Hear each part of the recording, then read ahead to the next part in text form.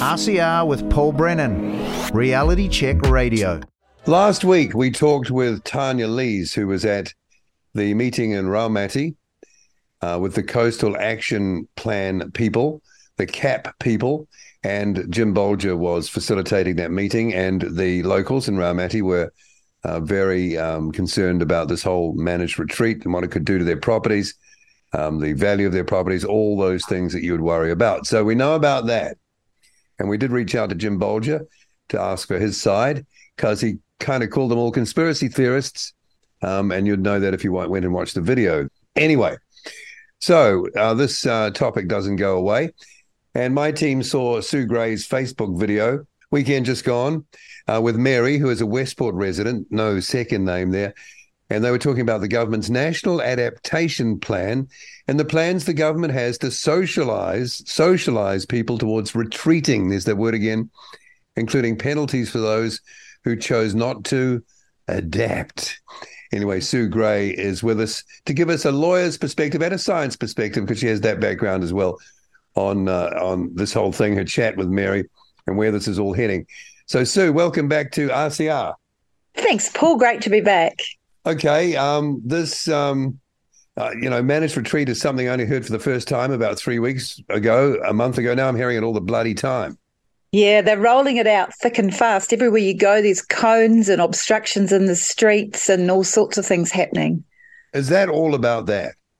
It seems to be. It seems to be all part of this climate emergency fund that the government's got, and councils get it, but only if they agree to do exactly what the government wants them to do. So before I went down to Granity and met with Mary, I'd been to the meeting in Motueka, or just near Motueka, with what we had 350 very concerned residents there about what's being proposed in Motueka. So this is a endemic issue all around New Zealand at the moment, from what we can tell. Are they using a local personality like they use Jim Bolger? He's now Waikanae based, so Kapiti Coast. Are they using any sort of local personalities to front this effort? I'm just curious. No, well, it's been the other way around, because what's happened in Tasman and West Coast is the government have largely tried to keep it under the radar, and the community have picked up on it.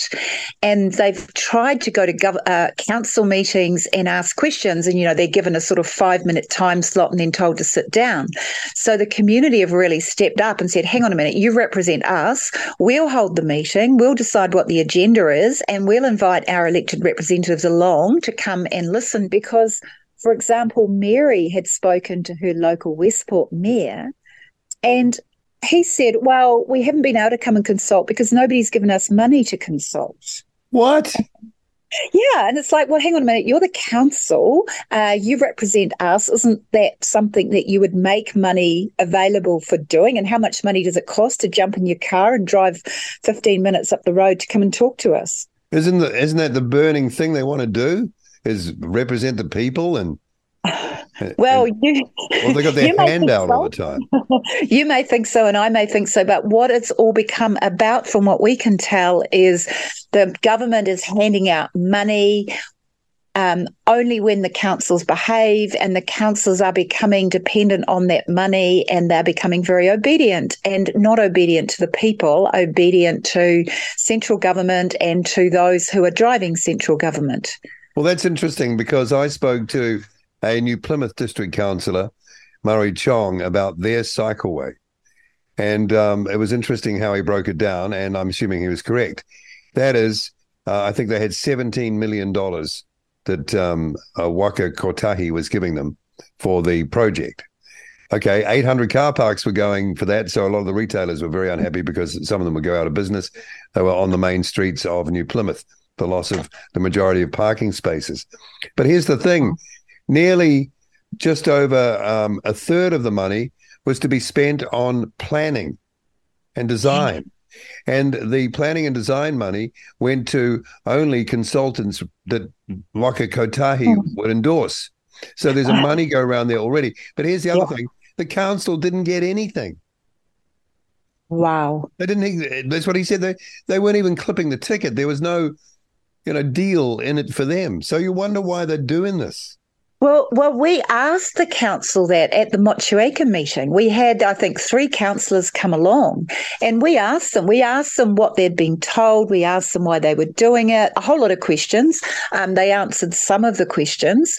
Mostly, they were pretty shocked at what information the community had that the councillors themselves didn't know about, and it didn't seem to have occurred to them that they can just say no, we're not doing it. There seems to be a pattern then. You've got councillors in New Zealand councils who don't know what the frickin' hell is going on. They're not curious. They obviously are not being given adequate briefings. If, the experience of the people we've talked to is anything to go by, they are oblivious. They don't even know what 15-minute cities are. They're completely ignorant. Where have they been, right? I know. Well, I actually asked, the question I asked at the Motueka meeting was to the councillors, when did you have a meeting about the World Economic Forum, 15-minute cities and this type of agenda, and why weren't the public invited? And the answer was, we've never had a meeting like that. We don't know anything about it. Do you believe that? I think I do. I think I believe the councillor that said that. I believe that it's just a few people in the system that is driving these things. And that's typical. The World Economic Forum people train up a few, and the others might basically just go along for the ride and do what they're told. This New Zealand culture thing that you can't cause trouble, or you're not a good loyal worker. You've got to do what you're told or you get restructured out. So, I mean, it's bizarre, but it's feasible. Okay, so the 284-page document, the report of the expert working group on managed retreat. I have a copy of that here on my desktop, but I don't have time to go through all of that. But in the bits that I've done skim reading on, those familiar things keep coming up. I think you just said it before, climate emergency or crisis emergency, I think. Also, sea level rise and more adverse weather events linked to man-made climate change. None of that has really any evidence behind it, yet they're printing it and saying it ad nauseum. Yeah, and look, this stuff has been going on a long time. I did a case, it must be 15 years ago, at Tasman District Council, Motueka. It was about building a new industrial building on a sort of rural area. And if you followed the council's rules about sea level rise, you should have had to build the building a couple of metres higher above the ground level. But when we talked about that at the hearing, they said, oh, no, we don't need to worry about any of that stuff. So, they've been throwing these things around. But as far as I can tell, nothing has actually changed in practice. I mean, sometimes the tide seems to be a bit different than other times, but there's no obvious evidence of any significant sea level change that I've seen anyway. Zero. That's perceptible. Okay. And the adverse weather events, well, I mean, I've spent on and off nearly 60 years in Wellington. It's been a lot more bloody windy in the past than it has been this year, and a lot colder as well. In fact, it's been all over the place, but still within the range that one remembers in a lifespan. So this is all ginned up stuff is really what I'm heading to, and quite dishonest. Yeah, I would agree with you, Paul. It just seems to be, again, this kind of ideology and fear-mongering and ways of manipulating the public. Yeah. Okay, so in that big, long report, this is your lawyer hat on now, they recommend power to acquire land. So is that like the old, Emergency Works Act or something, whatever they used to call it? Public Works Act. Yeah. It's got quite a few statutory processes that you have to go through. I haven't looked through the detail of this, but we did make a submission to Parliament on I think it was called Severe Weather Emergency Climate Bill. That was the one that was published on the Parliament webpage in the morning. Submissions closed at 5 o'clock that day. We were rung at 9 o'clock that night to say if we wanted to do an oral, we had to do it at 3 o'clock the next day. And I think the day after that, the new law came into force. And it was just a very, very scary law. Like a ram raid. It was just incredible. And actually, I made a submission on behalf of the Outdoors and Freedom Party. The Law Society made a submission, and a constitutional lawyer from Victoria University made a submission. And we all said pretty much the same thing, that this is so unconstitutional the way it's being done, but also the content. And it was really up to whoever should be obeyed as to where they decided the climate emergency was, but also under that law they could take any land that they needed to take because there'd been an emergency somewhere else. So if they thought it was land that they might need for resolving it, they could take that too. So even if you were living in a very, very inert place without any apparent risk at all, your land could be taken as well. I mean, it's pretty scary stuff for anybody that believes in property rights or who has any concerns about, planning ahead. Could they, I don't know if we know this, but is it possible once land has been acquired under that kind of regime that it could be on-sold or sold to other people? Well, transferred?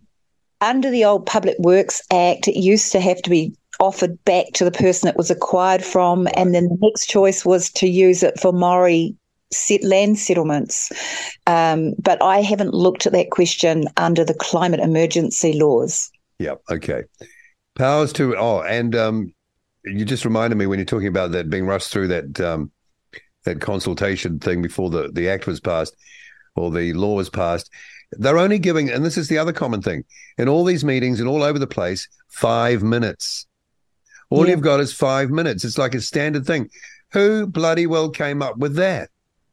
Well, this is something the one that we've been dealing with is the Tasman District Council, and you can make an application to speak to the council before one of their meetings, and they give you 5 minutes. Well, the community at Motueka is pretty smart, well-informed community, and they said, well, no, that's not good enough. So they organised their own meeting, and they invited the council to come to the meeting, and then the community decided what was on the agenda and how much time everybody had, and that's a much better way of having a public meeting. And I'd encourage every community to have that type of meeting, invite your elected representative along. We had name tags for the councillors who didn't turn up, so we could all see who wasn't there as well as who was there. And it was actually very, very well done meeting with a sort of like a series of issues, one after another, that all fitted together really well. And by the time you got to the end of the meeting, you really couldn't miss what was going on. I mean, that's great, but from the other way around, the council way around, surely having only 5 minutes, it's there, first of all, to limit what the person can say. And then, at about 3.5 minutes, 4 minutes, you're getting close. So you're going to hurry up. You're going to get, your pace is going to go up. You're going to get flustered, and you probably make a bit of a mess of the end. They know that. That's why they do it, right? Yeah, and they know. So the submission is not as powerful as it could be. Yeah, and also there's no time for questions often, and so, the very time that you need. And the other thing is, it should be the people asking the council questions, not the people hoping that the council will ask them questions. We never get that opportunity to ask the questions back in the direction that we should be asking them.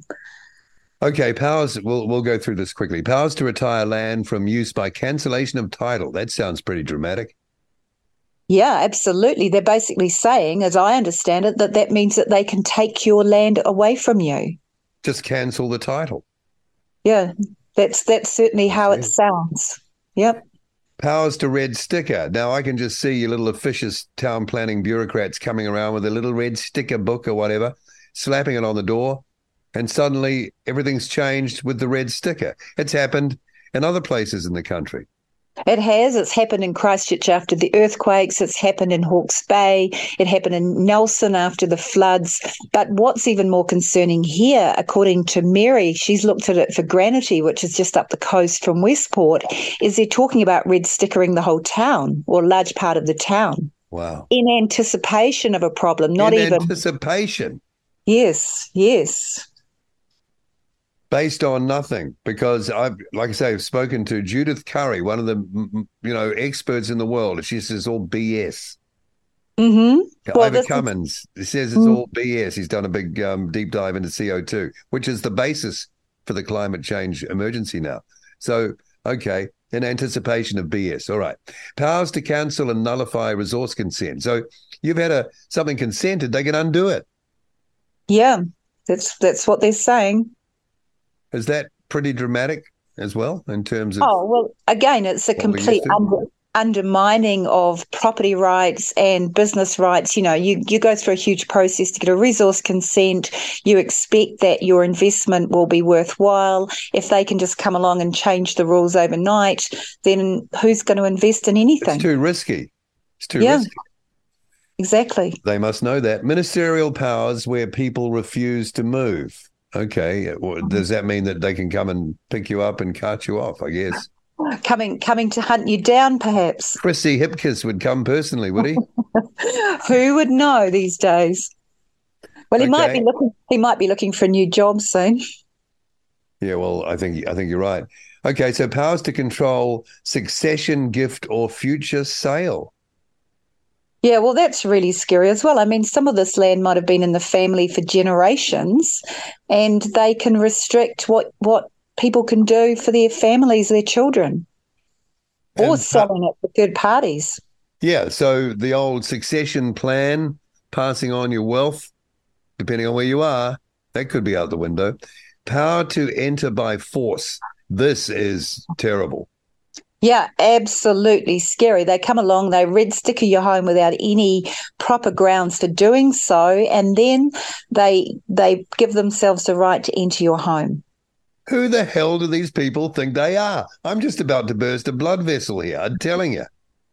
Yeah, it's great that we're talking about this stuff, because this has pretty much been under the radar. I mean, we've all seen the roadblocks and the cycle lanes going in and the bus lanes going in and the loss of the car parks and things, but there hasn't been that much discussion about why is this coincidentally happening in cities and towns all around New Zealand. But it's based on something that's not true. This is the thing. This is a fantasy.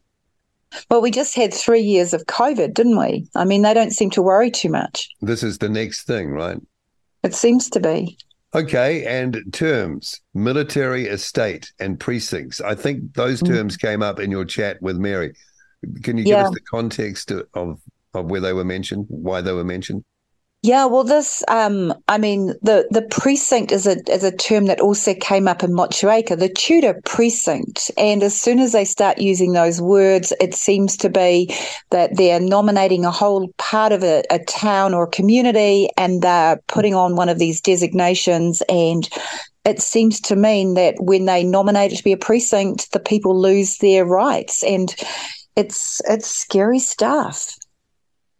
Okay, so what to do then? I know people are having meetings, but they don't listen, right? It's almost like it's all preloaded. So there's going to have to be a very forceful opposition, I'm picking, to this for anything to be different.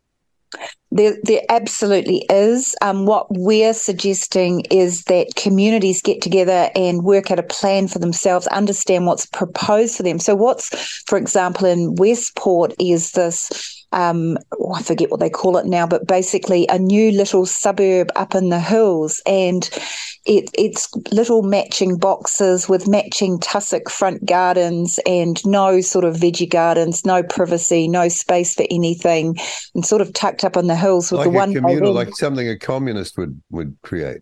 Yeah, well, it's not far off from that. It's not certainly my choice of a community to live in. And I get it. Look, I get it. If you're living in a home that's been flooded, you'd be looking at alternatives. But the locals have got a lot of alternatives. They've seen the river flood before. They've seen solutions to that with dredging and with bypasses and stock banks and all sorts of things that have worked really well for decades. And they're asking the question, well, why can't we have a proper discussion about all of the solutions that the community is aware of, rather than somebody who's not even in the community coming up with these hypothetical solutions to hypothetical problems that aren't what the community want?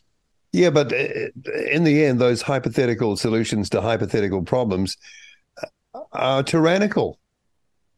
Yeah. I went through that list. It's all bad. Oh, there's nothing in there that I would see as a positive at all. No. And, this is the thing. I've described it as we've had this sort of COVID tsunami of law reforms. They've backed off a little bit. The tsunami wave's gone out at the moment just up until the election. But rest assured, they're lining up all of these things. I mean, this is a huge one, this climate adaptation that they're lining up. They're lining up the therapeutic products, the water services, the hate speech, the fluoride. It's all got to be connected, right? It's all got to be connected.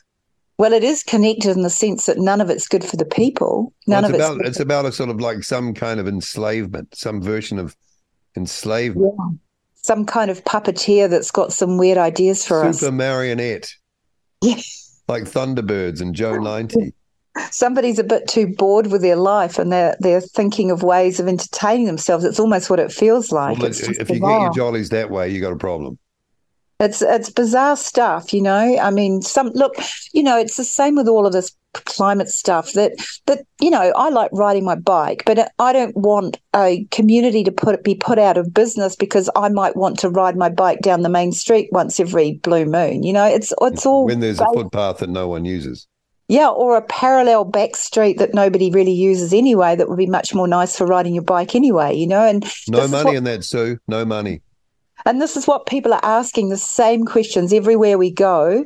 That we're getting pretty much the same question. People saying, what is this? And then you say, well, look, it's happening here. It's happening there. It happened there. It happened there. Everywhere you can pretty much mirror the story in communities all over New Zealand. It's another one of those lockstep efforts that is so dastardly and eloquently deployed. It kind of does have echoes of the COVID thing because that was, from a dastardly point of view, eloquently deployed as well. In terms of its the consequences. And I suppose if you're going down any rabbit hole, you're saying that maybe there's a link there because you test out the population. You now know that X amount of them will conform to, certain messaging, so you can go to the next level. Yep, and it just is getting more and more ridiculous from what I can see.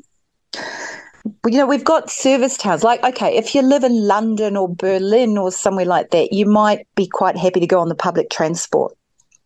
But if you live in Motueka, it's a service town for communities, 50 kilometres away. People want to come into town, buy some, groceries, buy some animal feed, buy some plumbing equipment, all fencing wire, whatever they need. They're not going to come in on their bicycle from 15 or 20 kilometres away and take home, 20 kilos of stuff with them. They want to drive into town, park the car, buy what they need and do what they want to do. It's just so out of touch with reality. And whoever said that people weren't allowed to use a mode of transport of their choice to get around and be free on the earth? Yeah, and when were we asked about it? Never. No one ever campaigned on it. It was never in any manifestos, never any referendum, nothing. Mm-hmm. Oh, wow. I need to take some medication to... but, I mean, we're kind of fighting for the future here, aren't we? Yeah, we're absolutely fighting. We're certainly fighting for our choices, our freedoms. We're fighting for communities to have the right to be the community that they want to be, not some centralised, controlled community. That's the thing for me. Why can't Granity be different from Westport? Why can't Westport be different from the Coromandel? Why can't towns have their own character? We surely don't want to all be matching little sort of Lego towns. And I bet you the folks who are trying to impose this, they won't compromise. They'll be able to get around the way they want. They'll be able to do what they need to do. It's usually the way.